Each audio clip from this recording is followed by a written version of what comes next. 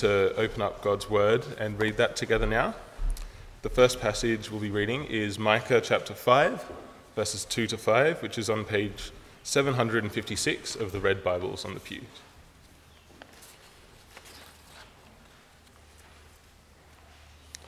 But you, O Bethlehem of Ephrathah, who are one of the little clans of Judah, from you shall come forth for me one who is to rule in Israel, whose origin is from of old, from ancient days.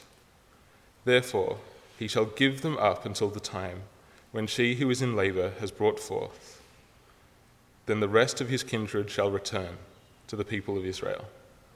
And he shall stand and feed his flock in the strength of the Lord, in the majesty of the name of the Lord his God. And they shall live secure, for now he shall be great to the ends of the earth, and he shall be the one of peace.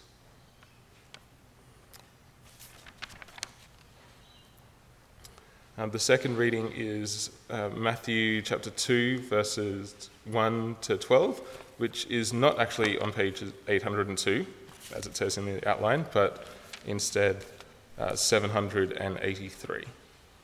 It's Matthew 2, 1 to 12.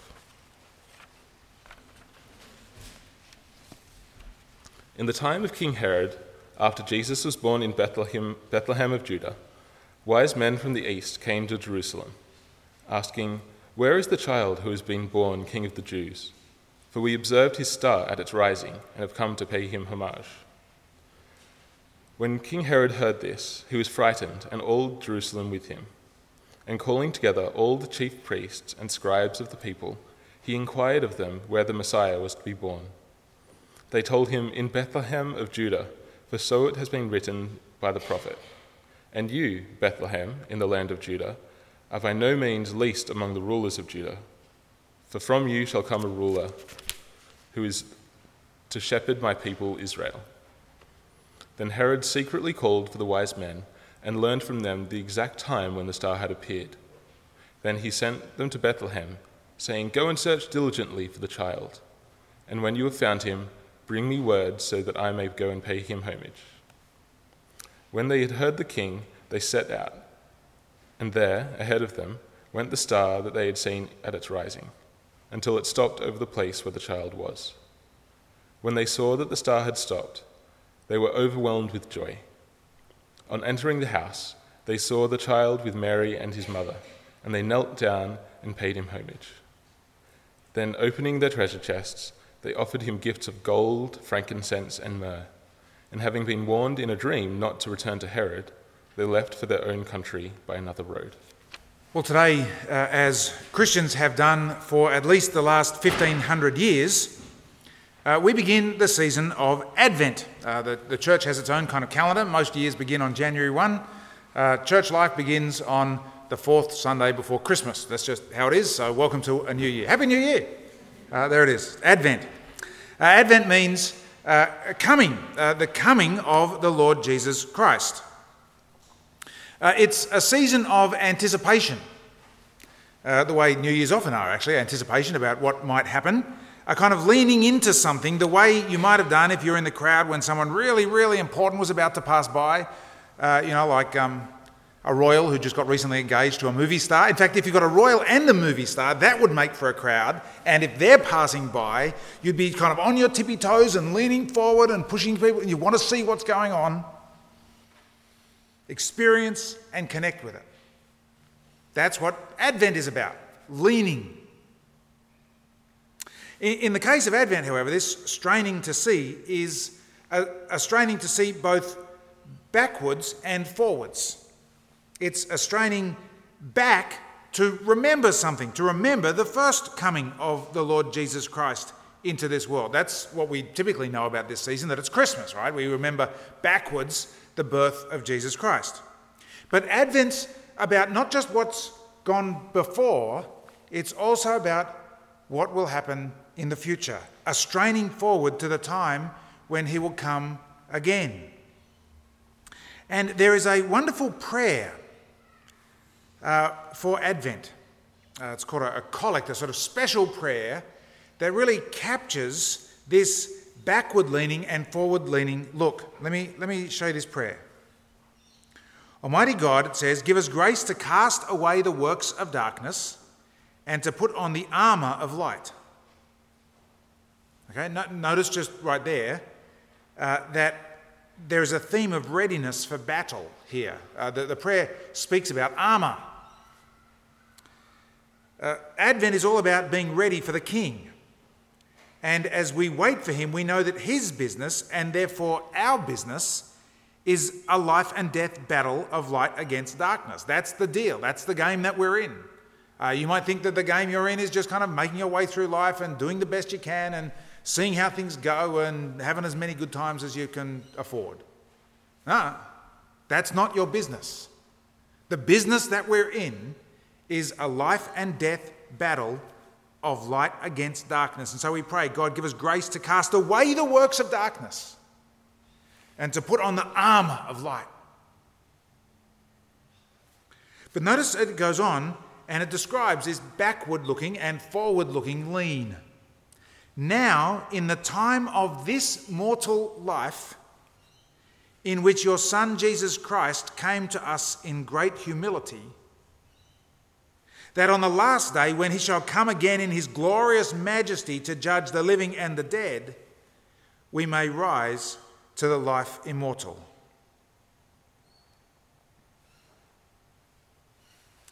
This prayer really captures the essence of this season of Advent, and it's really going to function in a way as the theme of our time over the next few weeks leading up to Christmas. We're going to not just do sort of secular Christmas, right, which is parties and fun, we'll do that, but we'll do more than that. We're not even going to just do a kind of quasi-religious Christmas, which is when we look back. We're going to do a proper Christian Christmas, a Christmas that recognises that the coming of the Lord Jesus Christ is both in the past and in the future. And what this prayer recognises is that there is an incredible tension in that, a paradox. As we strain in our looking backwards, we see Jesus coming to us in great humility. The word humility there really means great weakness. You know the phrase, sometimes you might say that someone is in humble circumstances. Humble circumstances is just a kind of euphemistic way of saying that they're really poor. Humble doesn't mean sort of self-effacing and, no, not me, it's you. Not that sort of characteristic. Humble here means weakness, frailty, poverty. And so we look back and see Jesus coming to us in great humility, great weakness, and yet at the same time we strain forward in anticipation of his coming again with our confidence that the return of the King will be in glorious majesty to judge the living and the dead. And I want you tonight to feel that tension. I'm going to try and evoke it for you because actually the truth is you feel it all the time.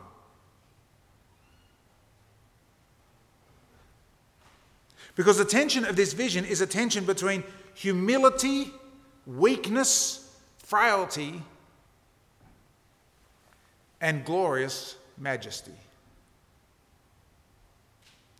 And it kind of leads you to ask the question, which one is it, hey? Which one is it? Or perhaps it's a then and now kind of thing. That Jesus, and think about what you'd be saying if you said this, Jesus used to be humble.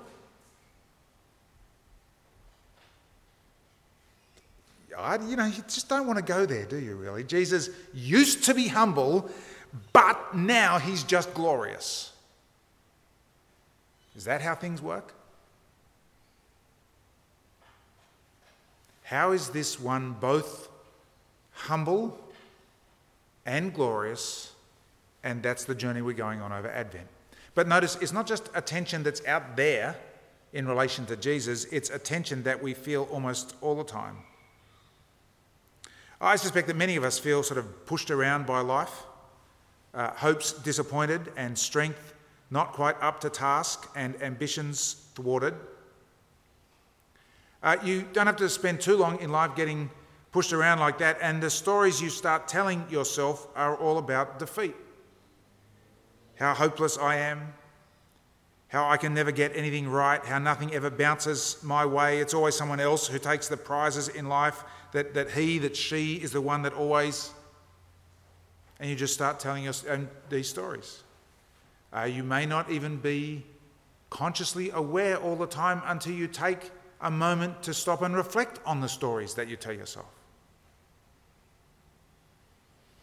For lots of us, the time of this mortal life being one of great humility, weakness, is not that hard to get a handle on. We feel the great humility of this mortal life constantly. What's more, there's a subtle version of this which looks like strength, but is just overplayed weakness. That's the blusterer, the demander, even the bully, whose primary experience is one of this kind of weakness, but whose response to that is to overcompensate, to try to cover it up with gruff and tough and push their way round and through and over. But don't be fooled, and don't fool yourself. It's the same sort of deal. It's just a different response. Lots of us know all about the time of this mortal life in great weakness. On the other hand, there are some people whose experience of life is quite different.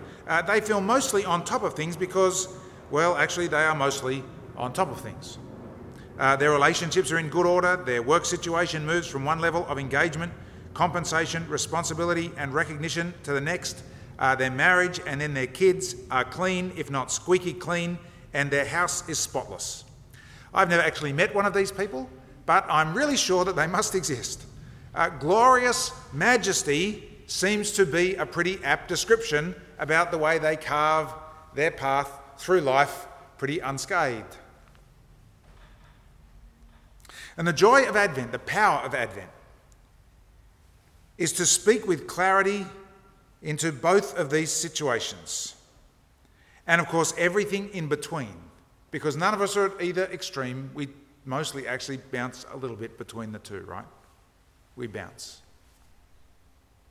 And Advent speaks to us with the grace of the gospel, and it does so precisely by giving us this tension that we have noticed in the prayer. Micah the prophet is our teacher this evening, and as he experiences the tension in acute form, he cries out to God. And you see how we're going to break it open, the tension painfully announced, the tension wrongly resolved, and the tension fully lived. So first then, the tension painfully announced. The prophecy of Micah is one of the key sections of Scripture that informs the Gospel writers about the significance of the birth of Jesus. Jesus' birth, at one level, takes place like pretty much any other birth. A woman gives birth, right? I mean, it's not overly complicated. But it's Scripture that tells you not just the fact of that event, but the meaning and significance of it. Micah was a small town kid at the end of a seriously prosperous time for Jerusalem in the 8th century BC, the 700s BC. It was a really fabulous time, the mid-century particularly, for Israel in general and Jerusalem in particular. It was a prosperity that came, as it often does, at the expense of the smaller villages, including Micah's village. And so what Micah saw as he looked at the capital city's power politics was corruption and vice. But he also saw the emerging superpower of their age, the Assyrians, with their immensely brutal army. And Assyria was setting its sight on all points west, across the Fertile Crescent there in the Middle East, and all the way over to the Mediterranean, then down sweeping into Egypt. It was all there for Assyria to have. And Micah announces that corrupt Jerusalem will be judged. But that will not be the end of her, because God will send a saviour. And that's where we pick it up in chapter 5. One who is to rule in Israel, verse 2, whose origin is from of old, from ancient days. And the deliverance and victory that this ruler, this king, this coming king, you see, will win will be wonderful. Verse 4, and he shall stand and feed his flock in the strength of the Lord, in the majesty of the name of the Lord his God. See, there's majesty, power, authority. They shall live secure, his people, the people of this king. For now he shall be great to the ends of the earth, and he shall be the one of peace. This is the kind of prophecy that you want to hear, right? This is a really good news prophecy, that the good guys, which of course by definition means us, will win, that right will conquer might, that the kind of ruler who uses power to feed his flock rather than fleece his flock will ultimately prevail. You feel that this is a prophecy of glorious majesty, of a great coming king. And at the same time, did you hear another note that Micah strikes? But you, O Bethlehem of Ephrathah, who are one of the little clans of Judah. It is also true that this great ruler to the ends of the earth, this good shepherd of the flock, is from utter obscurity. A product of Bethlehem, a town that makes the back of Burke seem like a thriving metropolis in comparison. One of the little clans of Judah, one of the little people. That's who this one is. One of the little people. And you might ask yourself, can anything good come from beyond the back of Burke? Do you feel the tension? Ruling the whole world. A nobody from Nowheresville. Now, of course, this tension that Micah announces is heightened to near breaking point by the one who claims to fulfill it. Jesus Christ is introduced to us by Matthew in his gospel as, quote, the Messiah, the son of David, the son of Abraham. This Jesus Christ is seen by those who have eyes to see as the anointed one, the one who's been sort of especially commissioned by God as his servant. That's in those days, the way you commission someone was by tipping a glass of oil on their heads. I'm glad things have changed, actually. A handshake is pretty good by me. But there you go.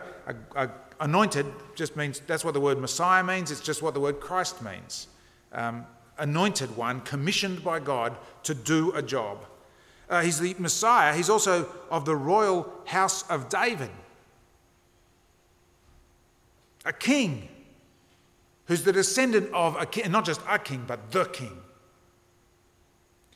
And even more of the bloodline of Abraham, to whom a son was promised who would sustain and guarantee the people of God. This is Jesus Christ. That's who just got born. But notice, born as the result of an unwed teenage pregnancy. A birth that took place in an animal shelter because no one would offer them hospitality in a hospitality-obsessed culture. An essentially homeless, poor family who became asylum seekers. This obscure no one, yes, this obscure no one, is the Messiah, the son of David, the son of Abraham. Can I ratchet the tension up a little bit there? Enjoy trying to talk to people this Christmas about the significance of this Jesus, won't you? As you tell them who he is. Don't let the familiarity of Christmas blur your grasp of it. It is almost absurd, this tension. And if the birth of Jesus accentuates it, don't you think that the death of Jesus takes it beyond breaking point? Here is the Saviour of the world lifted up so as to draw all people to himself. That's how he puts it. He's going to be lifted up to draw all people to himself, crowned with many crowns. And what he means by that coronation is lifted up on a cross. that the most powerful moment since the creation of the world, because in it is the creation of the new world, is the blood-soaked death of an obscure itinerant Jewish miracle worker crucified between two terrorists. You think Christmas is a bit much to explain? You try Easter. That is what glorious majesty and world rulership looks like.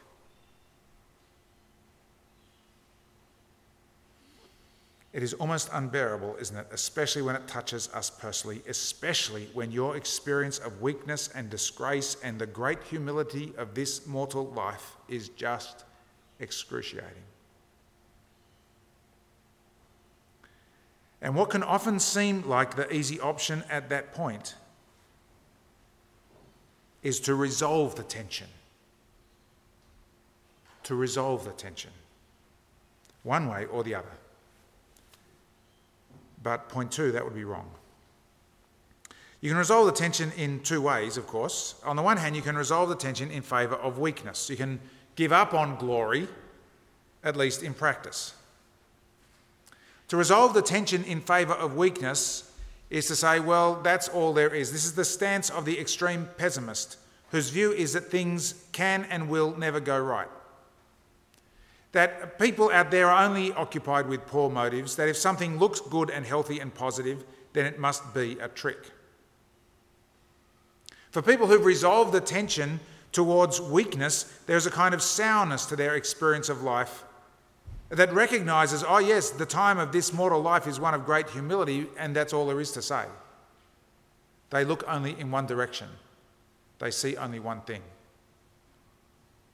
And it applies not only to things out there, but also to themselves, that things will never go right for me, that I will never really get any better than I am now. Don't you dare ask me to change or to grow or to deepen, because that stuff doesn't really happen. I am what I am, and that's all there is to it. This is resolved, the tension of Advent, right? The tension that we're noticing, the Christmas tension. But it comes at the cost of hopelessness.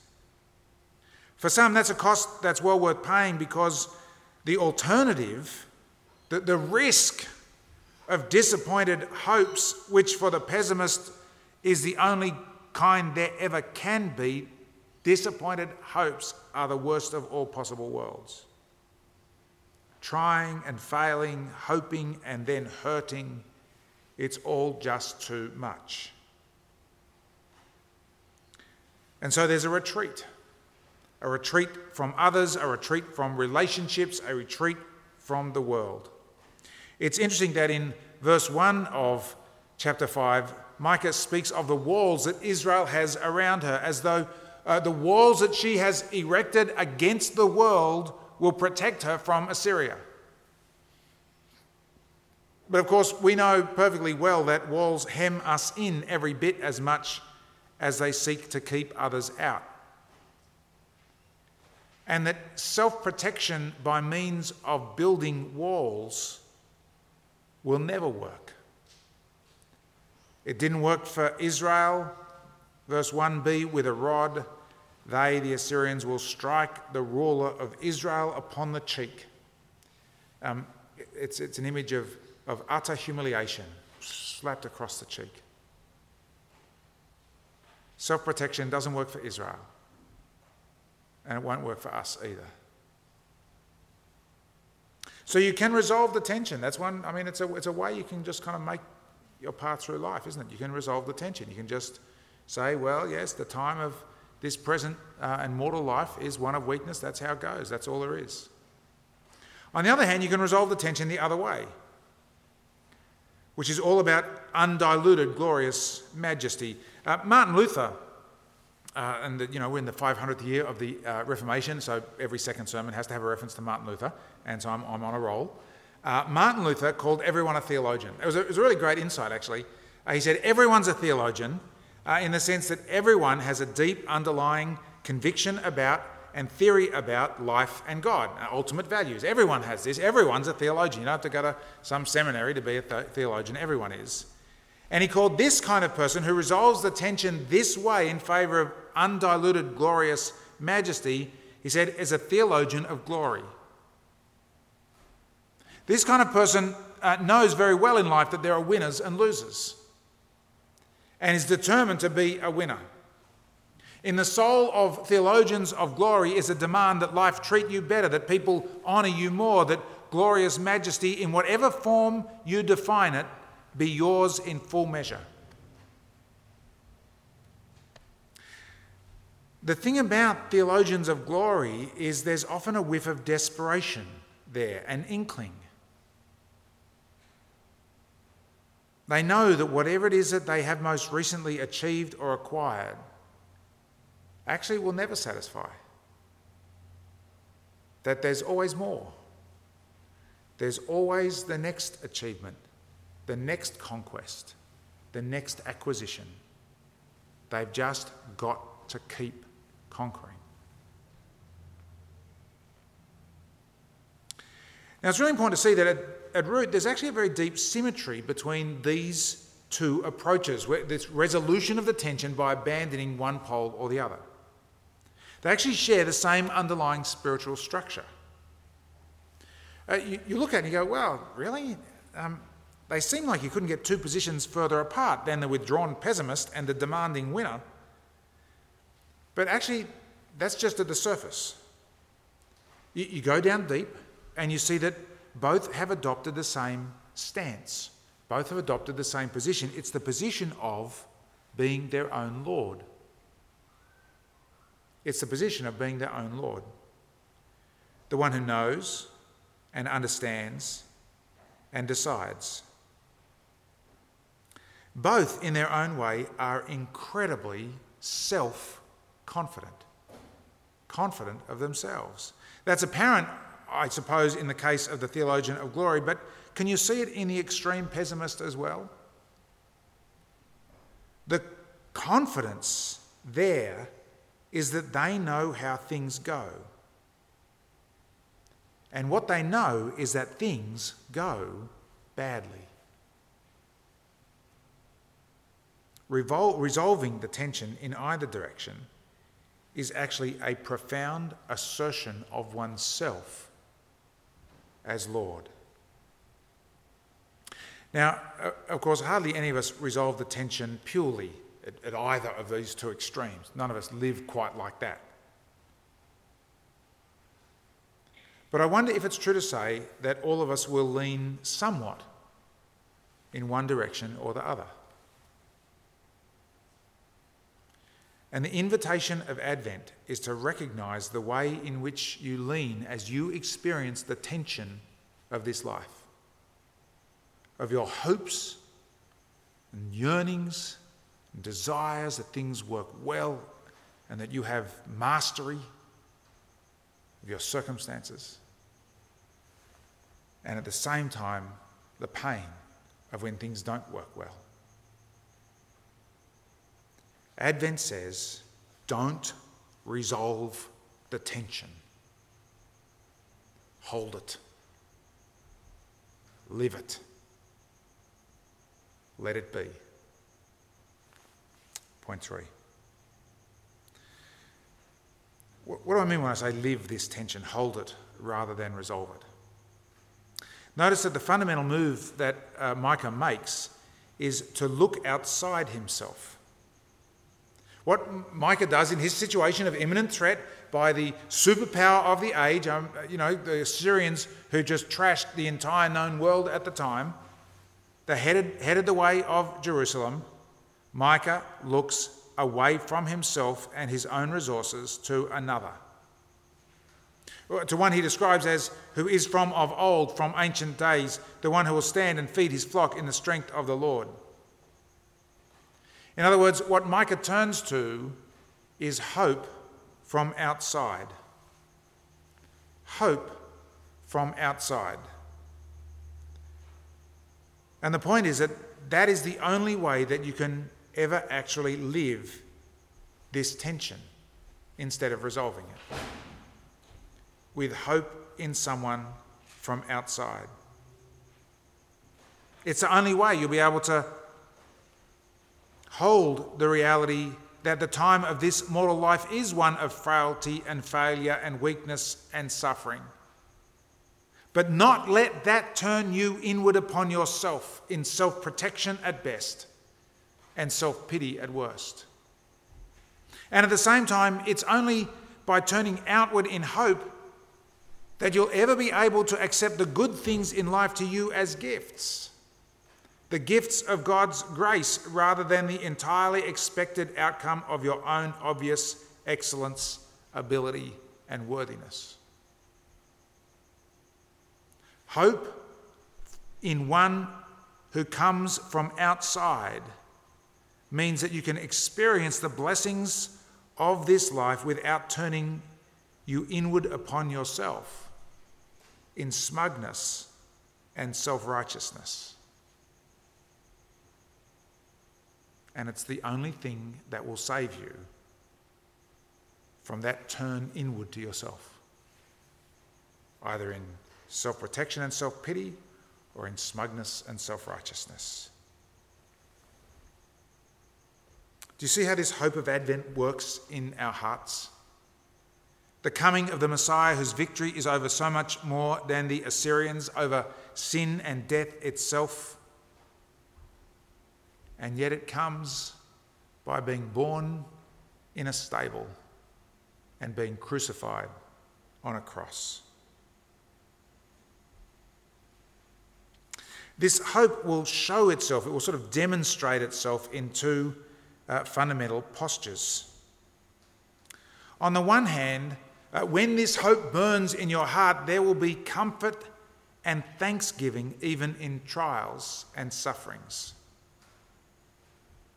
There'll be comfort because what hope like this does for you is assure you that there will be an end.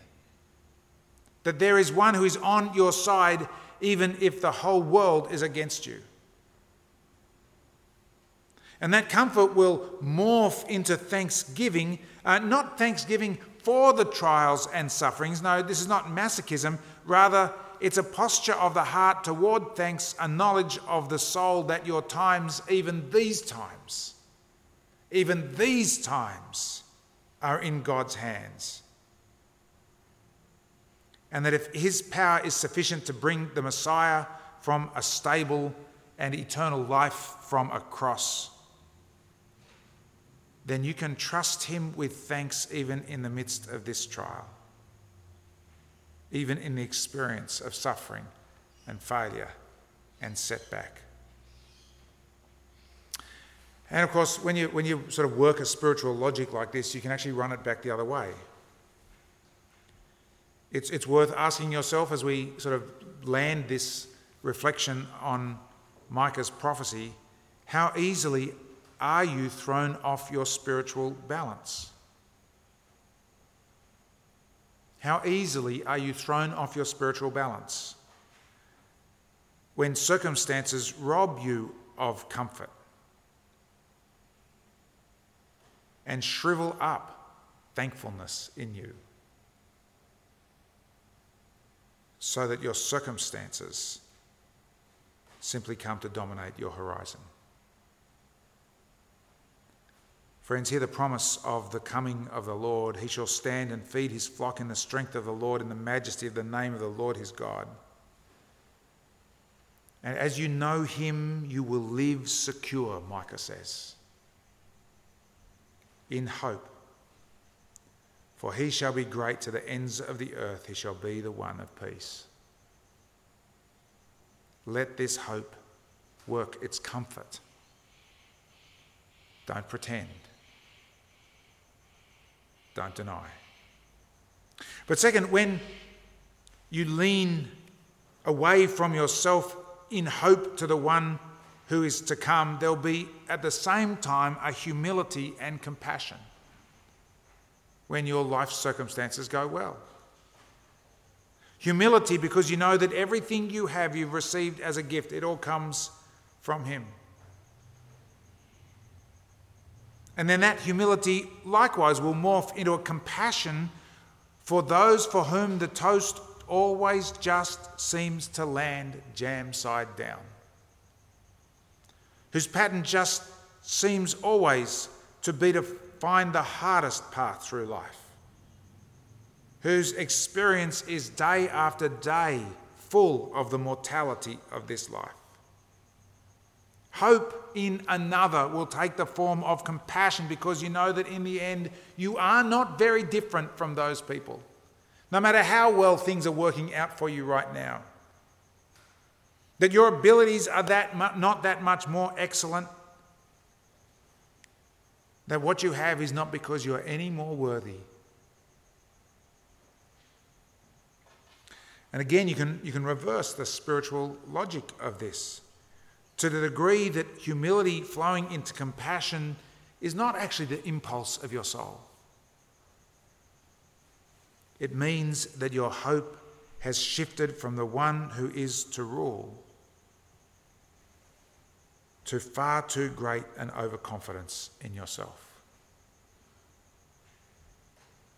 Hear the joyous hope of Advent. Allow it to well up inside you.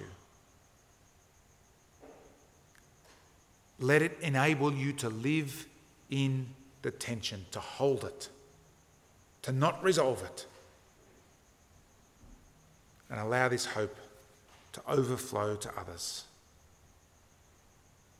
in thankfulness and compassion. But you, O Bethlehem of Ephrathah, who are one of the little clans of Judah, the little people, from you shall come forth for me one who is to rule. Amen.